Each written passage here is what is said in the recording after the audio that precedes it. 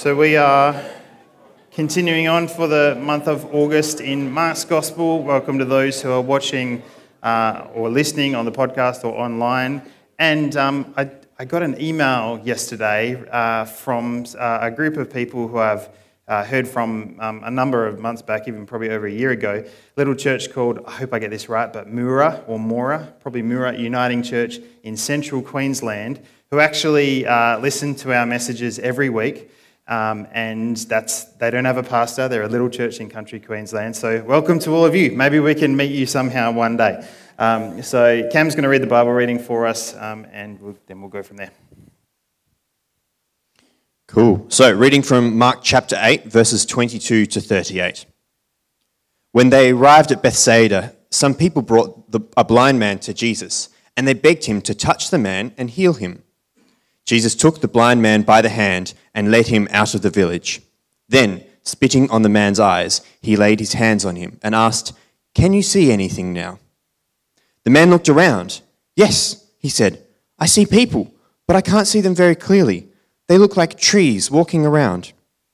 Then Jesus placed his hands on the man's eyes again, and his eyes were opened. His sight was completely restored, and he could see everything clearly. Jesus sent him away, saying, "Don't go back into the village on your way home." Jesus and his disciples left Galilee and went up to the villages near Caesarea Philippi. As they were walking along, he asked them, "Who do people say I am?" "Well," they replied, "some say John the Baptist, some say Elijah, and others say you are one of the other prophets." Then he asked them, "But who do you say I am?"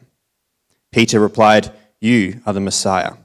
But Jesus warned them not to tell anyone about him. Then Jesus began to tell them that the Son of Man must suffer many terrible things and be rejected by the elders, the leading priests, and the teachers of religious law. He would be killed, but 3 days later he would rise from the dead. As he talked about this openly with his disciples, Peter took him aside and began to reprimand him for saying such things. Jesus turned around and looked at his disciples, then reprimanded Peter. "Get away from me, Satan," he said. "You are seeing things merely from a human point of view, not from God's." Then, calling the crowd to join his disciples, he said, "If any of you wants to be my follower, you must give up your own way, take up your own cross, and follow me. If you try to hang on to your life, you will lose it. But if you give up your life for my sake, and for the sake of the good news, you will save it. And what do you benefit if you gain the whole world but lose your own soul? Is anything worth more than your soul? If anyone is ashamed of me and my message in these adulterous and sinful days, the Son of Man will be ashamed of that person when he returns in the glory of his Father with the holy angels." This is the word of the Lord. Thanks be to God.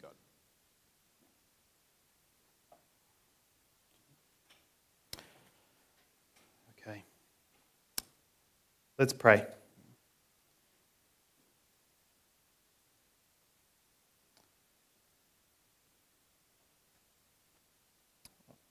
God, I thank you so much for this privilege to share your word this morning.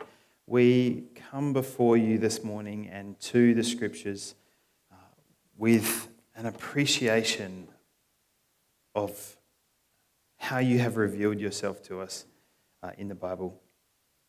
Lord, we know that your word is a lamp to our feet and a light to our path. It's able to correct us, to guide us, to encourage us, to help us to know which direction in which we need to step. And so we ask that as we read these words this morning, as we reflect on what we have just read, Lord, that would be so much more than just words on a page, so much more than just history recorded, but would be alive and fresh to us right now. We thank you for the privilege that it is to have the living word of God readily available to us. Lord, may you speak to us by your Holy Spirit through it right now in this time that we have together. Renew our lives as individuals, as families, and as a church. In Jesus' name we pray. Amen. Well, having read today's passage, sorry, I'm up a bit high there. This thing keeps falling down. Having read today's passage, the end of Mark chapter 8, let me remind you of how far we have come this year. Today, we are officially halfway through the book of Mark that we started in February this year in chapter 1, verse 1.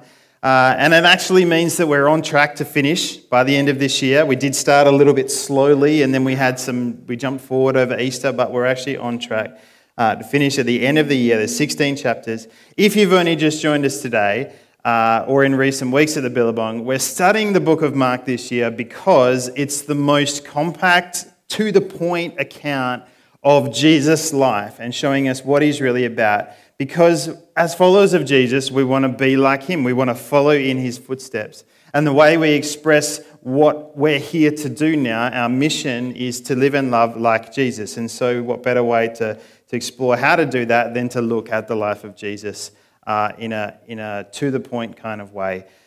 The reason that today's passage, I believe, is so significant in the scheme of this whole journey through Mark's gospel is that one sentence in today's reading is actually the turning point of the whole book. It's like the key line in the whole account of Mark's gospel. And the passage as a whole that we've just read really contains the key message of the whole book of Mark. Now this picture map, which it's probably hard for you to see from wherever you are really, but this is kind of a map of where we are, and we're right here now. We're right in the middle. And Aaron finished us off in this first section last week, which is chapter 1 through to the beginning of chapter 8.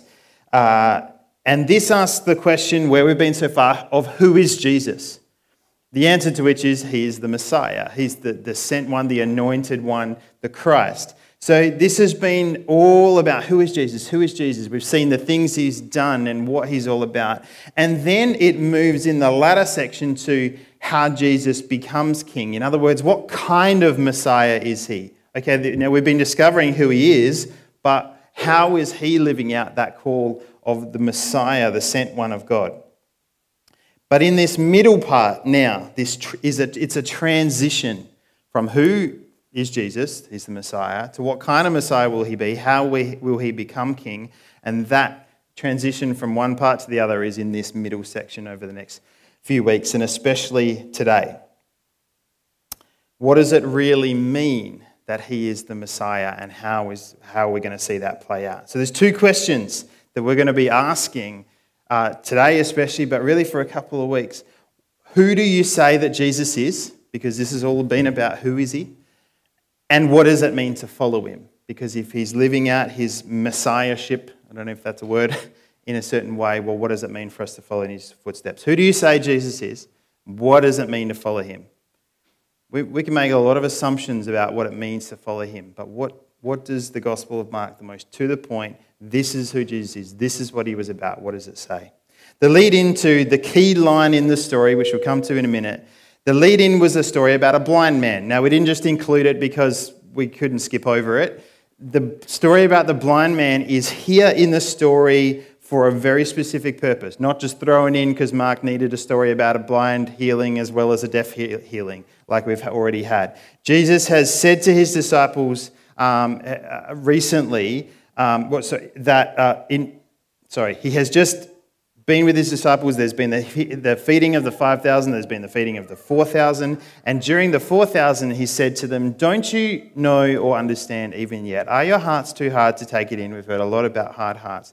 Then he says this, "You have eyes, can't you see? You have ears, can't you hear?" We've seen the healing of a deaf man, but now there is this blind man. And it's a demonstration of what he's doing for his disciples in a spiritual sense. Remember in the story that we've just read, if you kind of dozed off for a second, basically he goes to this man, he touches his eyes, and at first the man sees a fuzzy vision of things. It's sort of, he's partly healed of his blindness. There's these fuzzy figures that look like trees walking around. They're people, but they're fuzzy. And so Jesus then prays again and touches him again, and he's fully healed of his blindness. And this is sort of like us too. First, when we have our eyes opened to Jesus and who he really is, it's a bit fuzzy at first. We see it, but we see him as who he really is in the fullness of Jesus, this wonderful Saviour, but it's not, we don't fully take it in yet. But over time, if we let him, Jesus reveals himself to us more fully. Now, the setting of the next story, that was the lead up, the blind man and the healing of him. Then they're in Caesarea Philippi. Now, this just sounds like one of the other places that they've been, all of these kind of names we don't really recognize anymore. But this place is actually one of the most evil places they know. One author writes this: Caesarea Philippi has become a den of idolatry and the grossest kind of immorality. This place, there was the worst kinds of sin that were perpetrated here on a regular basis in honor of the Greek god Pan. There was a cave at the base of a cliff that had spring water flowing out of it, and the inhabitants of the city thought this cave was an entrance to the underworld. They believed that their city was literally a portal to the underworld, the gates of Hades, or the dead.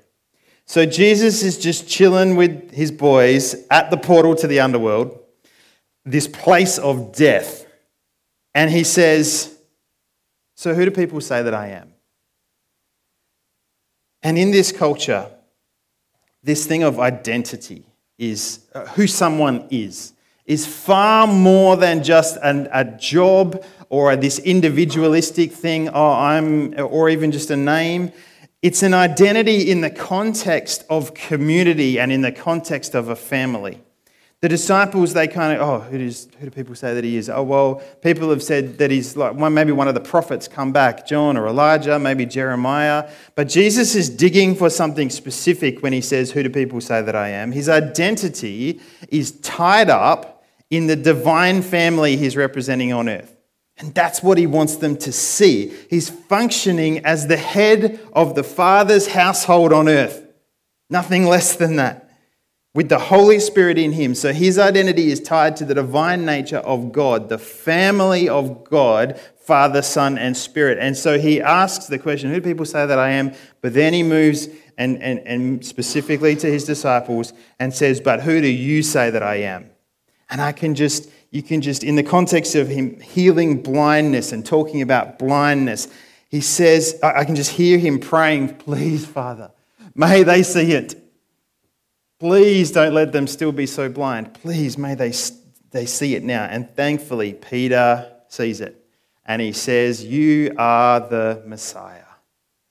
Now, in Mark's Gospel, it just says that. In the other accounts, he had the Son of the living God. Mark's Gospel was focusing more on the Messiah part. But he says, you are the Messiah, the Son of the living God. I just want to pause for a minute and let us feel the power of that revelation. What is the power of a revelation of who Jesus is to an ordinary human being like you or me or Peter? I've come to believe that there is nothing more beautiful and more joy-filled and more transformative, nothing more life-changing than someone having their spiritual eyes opened to who Jesus is. And to be able to say, you are the Messiah, you are the Son of the living God. You are the divine one who has come to reveal God to us and to me. Because with that revelation, we come to see that God is not distant.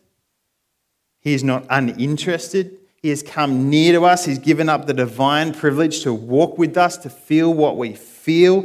And if you've received spiritual eyes to see Jesus as he truly is, the one who is revealing God to you, you know the transforming power of that. Now, maybe you've forgotten over time. Maybe it's once upon a time you went, oh my gosh, this is, I'm free because I see now who Jesus is for me and for others. Maybe that's kind of drifted, but if you think back to that first time your eyes were opened, you know it has changed your life forever. Peter has received sight, spiritual sight. And in the other accounts of this story, Jesus responds to Peter by saying, blessed are you. My Father in heaven has revealed this to you. He's been given sight to see it. And this changes, and then Jesus changes his name from Simon to Peter, which means rock. He basically is bringing Peter, I don't have time to go through it all, but he's bringing Peter into his family now. And this is what a recognition of who Jesus is actually does. It transforms who we are. It's not just, oh, cool, that's who Jesus is. It transforms us too. When we recognize him as our Messiah and our Savior and our Lord, the identity that he has tied up in the God family, because identity is not just an individual thing, but a communal thing. The identity he has tied up in the God family means that our identity now changed to be part of that God family too. We don't become divine, but we become children of God. That is what a recognition of Jesus, who Jesus is, does in our life. And so we have to let him ask us, and I pray we would let him ask us, who do you say that I am? Who do you say Jesus is? A great inspirational man, an example who we can follow, maybe a leader who lived and ministered with the most radical love. That's all true, but if we stop there, it means we are still blind, like the man from Bethsaida, to who he really is. And I'm thankful that what Jesus does not just kind of wait until maybe we, by some chance, open up our eyes one day, but he prays for us and touches us that we would see, like the blind man. And if we just get a glimpse, but it's still fuzzy, oh wow, this Jesus is not who I thought he was, but there is something different that I'm seeing, then he continues to pray for us and he continues to intercede for us until slowly our eyes are more opened and we see him more fully. And then one day when he returns, we will see him in all his glory when he opens our eyes completely. And let me describe to you what we might see. Now, this is impossible to describe what we might see when we truly see Jesus. So we have to use visuals and metaphors to do it. But here is a vision of Jesus. A man wearing a long robe with gold sash around his chest, his head and his hair white like wool and white as snow, his eyes like flames of fire, his feet like polished bronze refined in a furnace, and his voice thundering like mighty ocean waves, holding stars in his hand. Just think about that for a second. Do you know what stars are? They're suns, massive, huge balls of flaming gas, holding stars in his hands, with a two-edged sword coming from his mouth, his face like the sun in all its brilliance, and we, like the Apostle John, who had this vision I've just described, will fall at his feet. That is a vision of Jesus. Who do we say that he is? I think that this question it shapes our whole life. It shapes our eternity, and it shapes the eternity of our friends, family, and neighbours. Who do we say that Jesus is? From this point in the sermon, I had originally intended to sort of go in a certain direction where I would launch into how our answer to this question, who Jesus is, how it shapes us as a church family and our direction and our vision and what it means for where we're heading. So, for example, I'll put it on the screen. If Jesus is truly God's Son and representative of the Father, we therefore become children of God. And if Jesus is truly the kingdom-establishing Messiah, then we are kingdom establishers. And so that is what has shaped our vision, which is on the screen. That's how we describe our thriving family of God, children of God, transforming our communities as the kingdom comes. And so who we are and where we're heading, it's shaped by who Jesus is, and only by who Jesus is. So I kind of plan to spend some time on that today, but I had some conversations this week and some things in time of reflection that made me stop for a second and ask a different question. What does it mean to follow Jesus before we jump towards a vision of where he will lead us? What does it mean to live and love like Jesus, as we talk about now as our mission, what we do? What does it mean to follow Jesus, to live and love like him? And I was sitting in the prayer room and I was praying with a couple of friends this week and was reminded, as this chart was up on the wall and I was looking at it, I was reminded what this central portion of Mark's gospel is really all about. Yes, it's recognizing that he is the Messiah, as Peter did, and who he really is, the King of Kings. And then recognizing the kind of king that he would be, the kind of Messiah he would be, one who would overcome suffering and death. But what does it therefore mean to follow him? And it's this. It's just written in this little bit here. Following Jesus is like dying. Following Jesus at its core is about giving up one's life, placing it in God's hands that he may do with it as he desires. Because that's the kind of Messiah that we will find out Jesus was. That's how he became king. One who would overcome through suffering and death. And so Peter, having had spiritual eyes open to see who Jesus really is, you are the Messiah, you are the Son of the living God. He then hears Jesus say that he's going to have to suffer and die at the hands of the Romans and the Jews, and that then he would be raised from the dead. And we realize that Peter is like the blind man from Bethsaida. He's actually only had his eyes partly opened to the full reality. You're the Messiah, Jesus. Got that bit. But the Messiah is a victorious king who will overcome our oppressors. So let me put you back on track, Jesus, because clearly you're not thinking straight. You will not die. You will rescue us because you're the Messiah. And I can just imagine the horror for Peter to have his teacher and his mentor turn to him and not say, "It's all right, buddy, you may have it a bit wrong." Instead, he turns to him and he says, "Get away from me, Satan, for you are," what? "Seeing things merely from a human point of view and not from God's." And as I read this week, I just realized, oh my goodness, this is what I do as well. For a split second, I see Jesus as he truly is, and it transforms me, and I go, oh my, this is amazing. God, you are amazing. Thank you for who you are and how it's transforming me. For a split second, that happens, and then I take control again, and I go, I'm going to make you who I want you to be, Jesus. This is how you'll be my Savior, Jesus. This is how things will play out, Jesus. I think I know best again. And then so the Holy Spirit has to constantly bring me back to a death.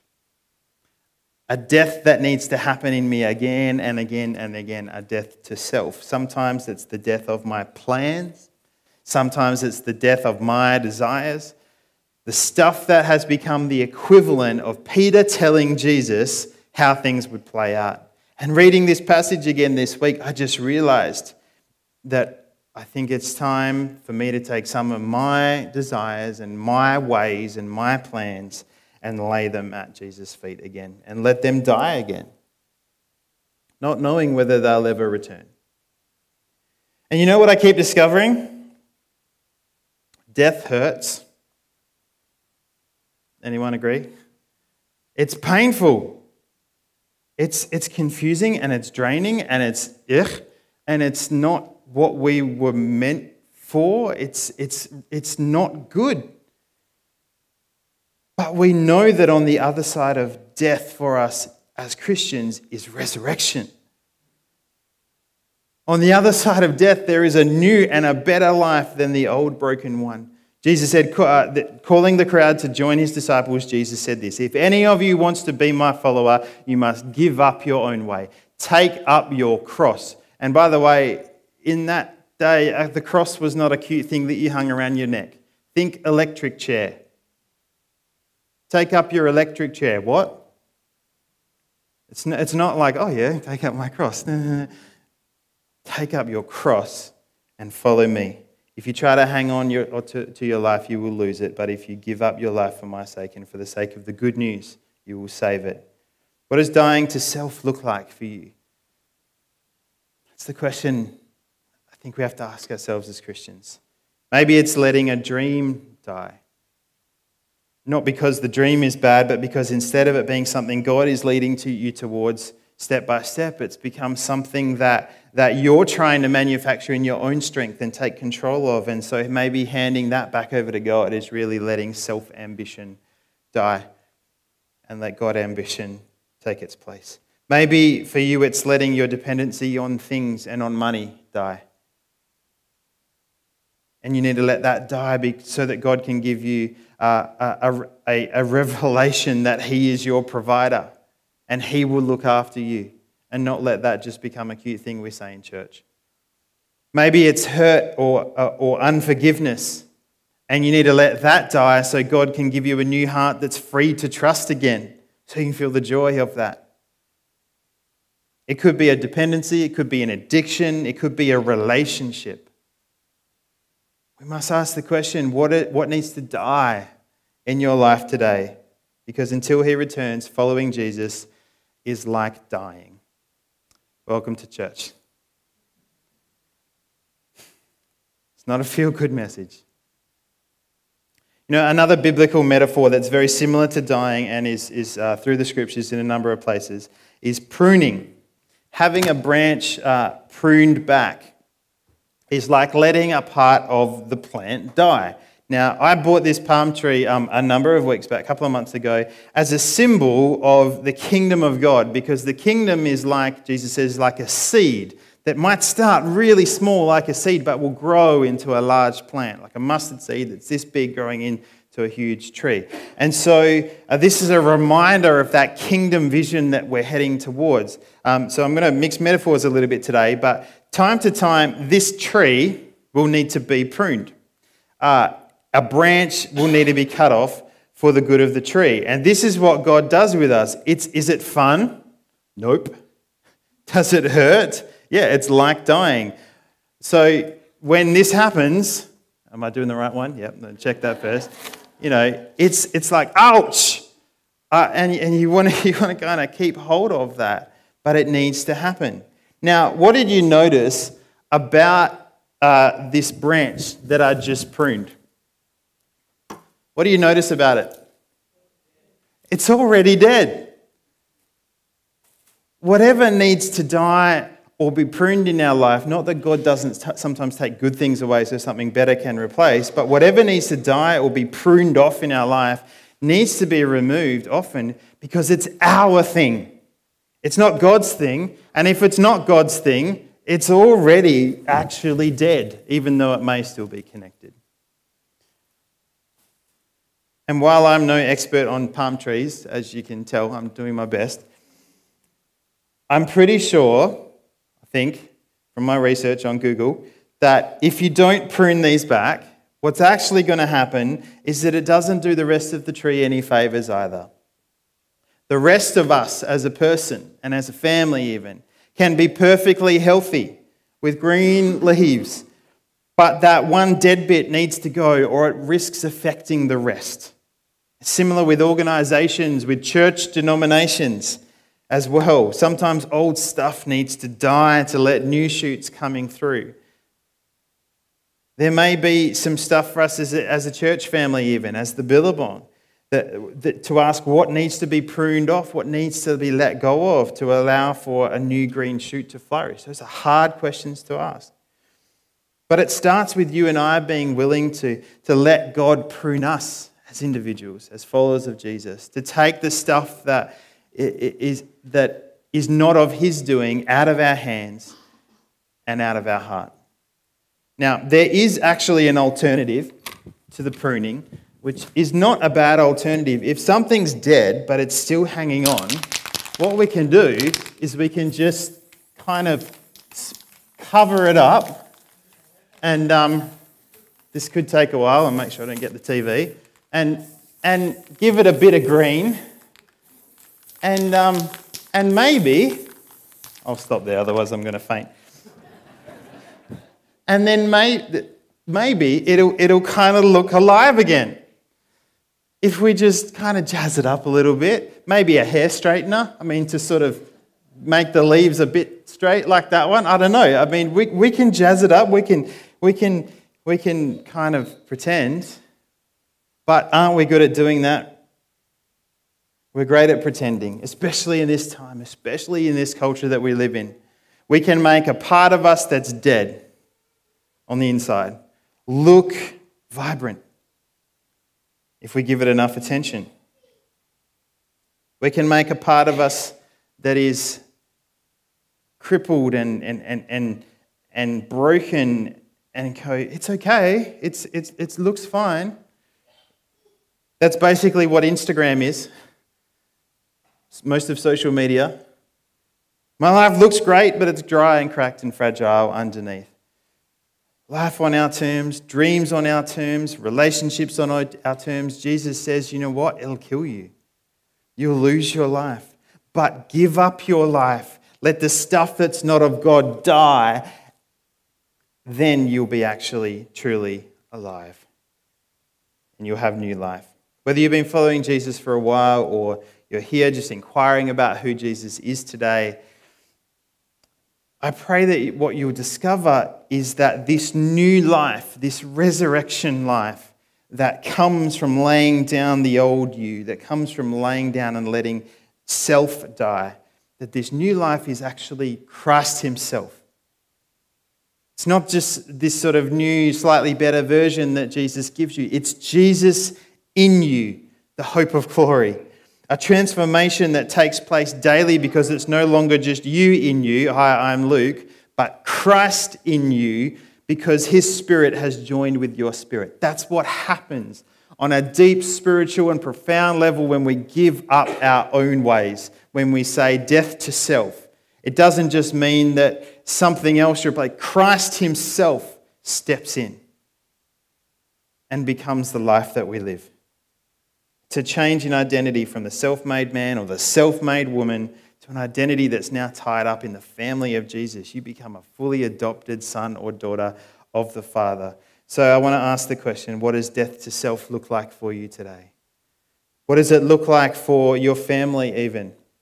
And then maybe we can also be asking bit by bit, what does it look like for this church family? I just want to pray today that Jesus would give us eyes to see who he really is, where we started today, to show us who he really is, give us a revelation of him and his love and his ways.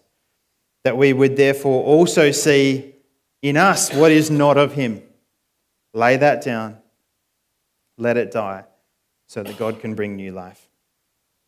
Let's pray. Father, we thank you so much for how you love us and how you give us a revelation of yourself, not in a way that would just completely destroy us, but in a way that we would recognize where we need to change, recognize what is not of you in our life, so that we would slowly be on this journey of sanctification, this journey where we are more and more every day becoming like you, and what is not of you would be tossed away like garbage, so that one day we would stand in your presence and say, only Jesus.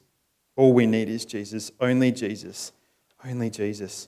Lord, may we more and more each day consider everything else as rubbish, as trash, as dung, in comparison to the joy of knowing you, our Saviour. Lord, may we live for you and only for you, because we recognize that everything else is actually like dead branches and needs to be pruned anyway. It's not doing us any favors. Give us eyes to see, Lord, who you are. So much more than a moral teacher, so much more than an example. Lord, I pray that where there are addictions or dependencies that need to be laid down and it feels like we don't know how to do that, Lord, would you bring both an internal and a spiritual transformation in the hearts of those people among us? But would you also put in place for us the body of Christ supporting us and bringing us closer and closer to the way of Jesus? I pray this in your name, that dependencies and addictions would go in the name of Jesus this morning.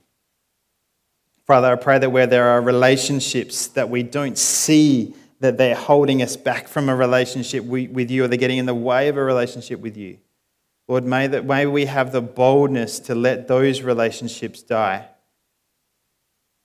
whether or not you choose to revive them at some point for us.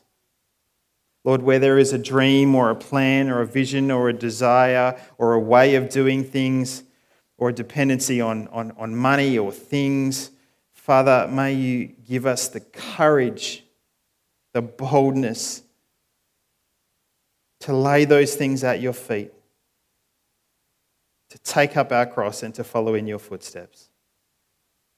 And Lord, may you give us the faith to believe that as we do this, that you are bringing your kingdom to earth through us.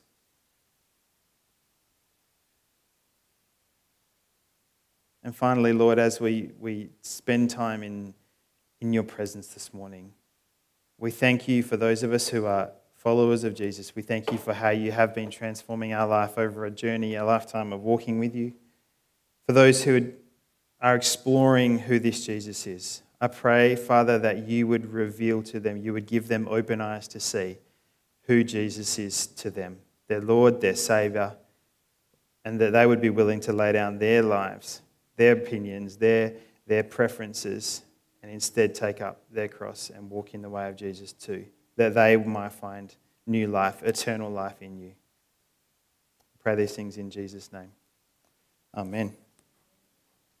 If whether you're a follower of Jesus and you want to be in community, in a smaller setting, to journey with others, can we have the music team come up, by the way, to journey with others, to live in this way of Jesus, or if you